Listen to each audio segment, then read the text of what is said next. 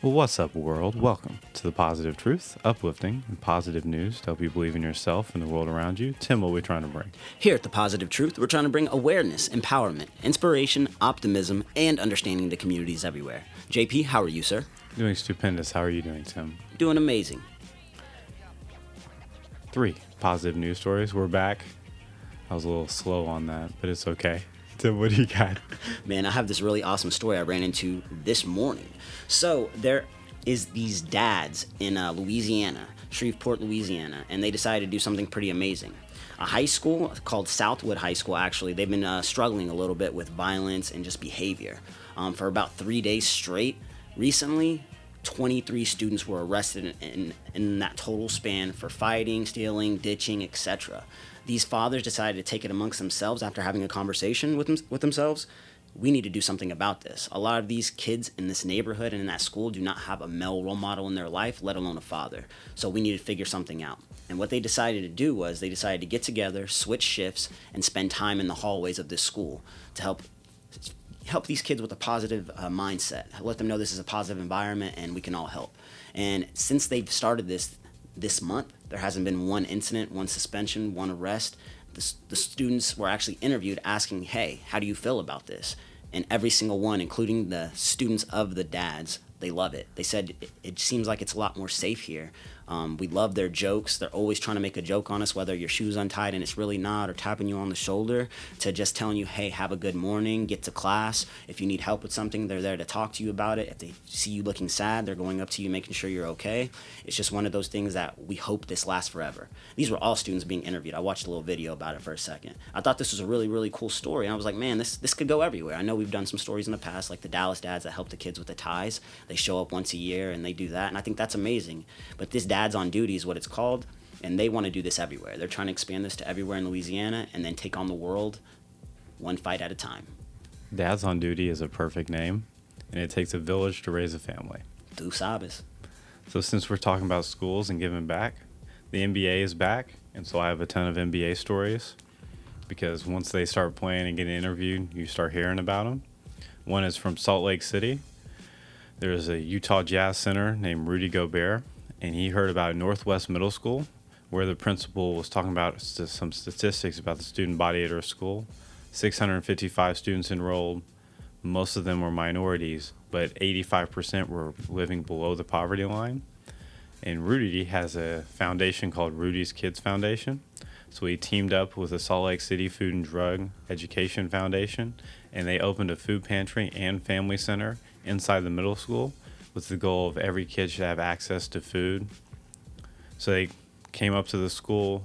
They dropped off food, grocery items, canned goods, baby formula, wipes, diapers, loads of bread, gallons of milk, bins of potatoes, bags of flour, on and on and on, toilet paper, paper towels, hygiene products, not just for the students, but so they could take it home to their family. I think that's really awesome. It just goes to show you the power of community. Boom. Shout out to Rudy Gobert doing his thing. What do you got, Tim? Man, my next one is about another dad. So there in Ohio, there's been a shortage of bus drivers. We've been seeing it all over the country. I've read about it. It's happening. It's unfortunate. But in this community, Sean Rogers, he said, man, a lot of kids missed school last week. I noticed it because I saw them in my neighborhoods playing. And when I asked, they said, oh, we don't have a bus to get to school. So him being an entrepreneur that he is, he has a limo that he owns. So he decided to make a post on Facebook. Starting next week, I've decided to go out and help these Columbus City buses to get our kids to school. If you need help dropping your kid off at school, please inbox me. Basically, day 1, he took 25 kids to school. Day 2, he took 42 kids to school. He was quoted by saying, everybody always wants to say, let's help our community, let's stop the violence, that type of stuff. But I feel like a big step of stopping violence is getting kids to school instead of letting them skip school and go out and get in trouble. I thought that was amazing by Mr. Rogers there himself. Being a father and knowing how important it is to get an education, he decided to do something about it. Because just like you said earlier in this episode, it takes a village to raise a kid. Also, can you just imagine being in a limo going to school? Everyone's signing up. Do you remember having to sell like a bunch of stuff to be able to try to get a limo ride in a pizza party? I never got it, but like I always wanted to. I thought that would be the coolest thing. My mom wouldn't let me sell stuff. She was a school teacher, which is interesting. Shows she knew it was rigged.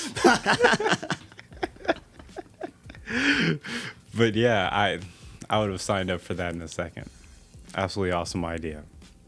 And it can get the kids excited about going to school. Heck yeah. Before we get out of here, we need to pause and do audio meditation. It's where me and Tim talk about one thing we're grateful for each, because in the stresses of life, we often overlook all the great things going on in our own lives. We encourage everyone listening to think of one thing you're grateful for as well. Guaranteed to make your day so much more positive. Tim, what are you grateful for today? I'm grateful for my daughter.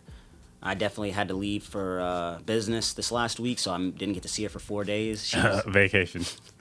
She was hugging my car the whole time. Like every time she would come home, she thought I was inside, and then she would cry whenever I wasn't there. So I'm super grateful for her that I'm back and get to spend some time with her. Hugging your car? Was Edna sending you videos? Yeah, it was bad. It was bad.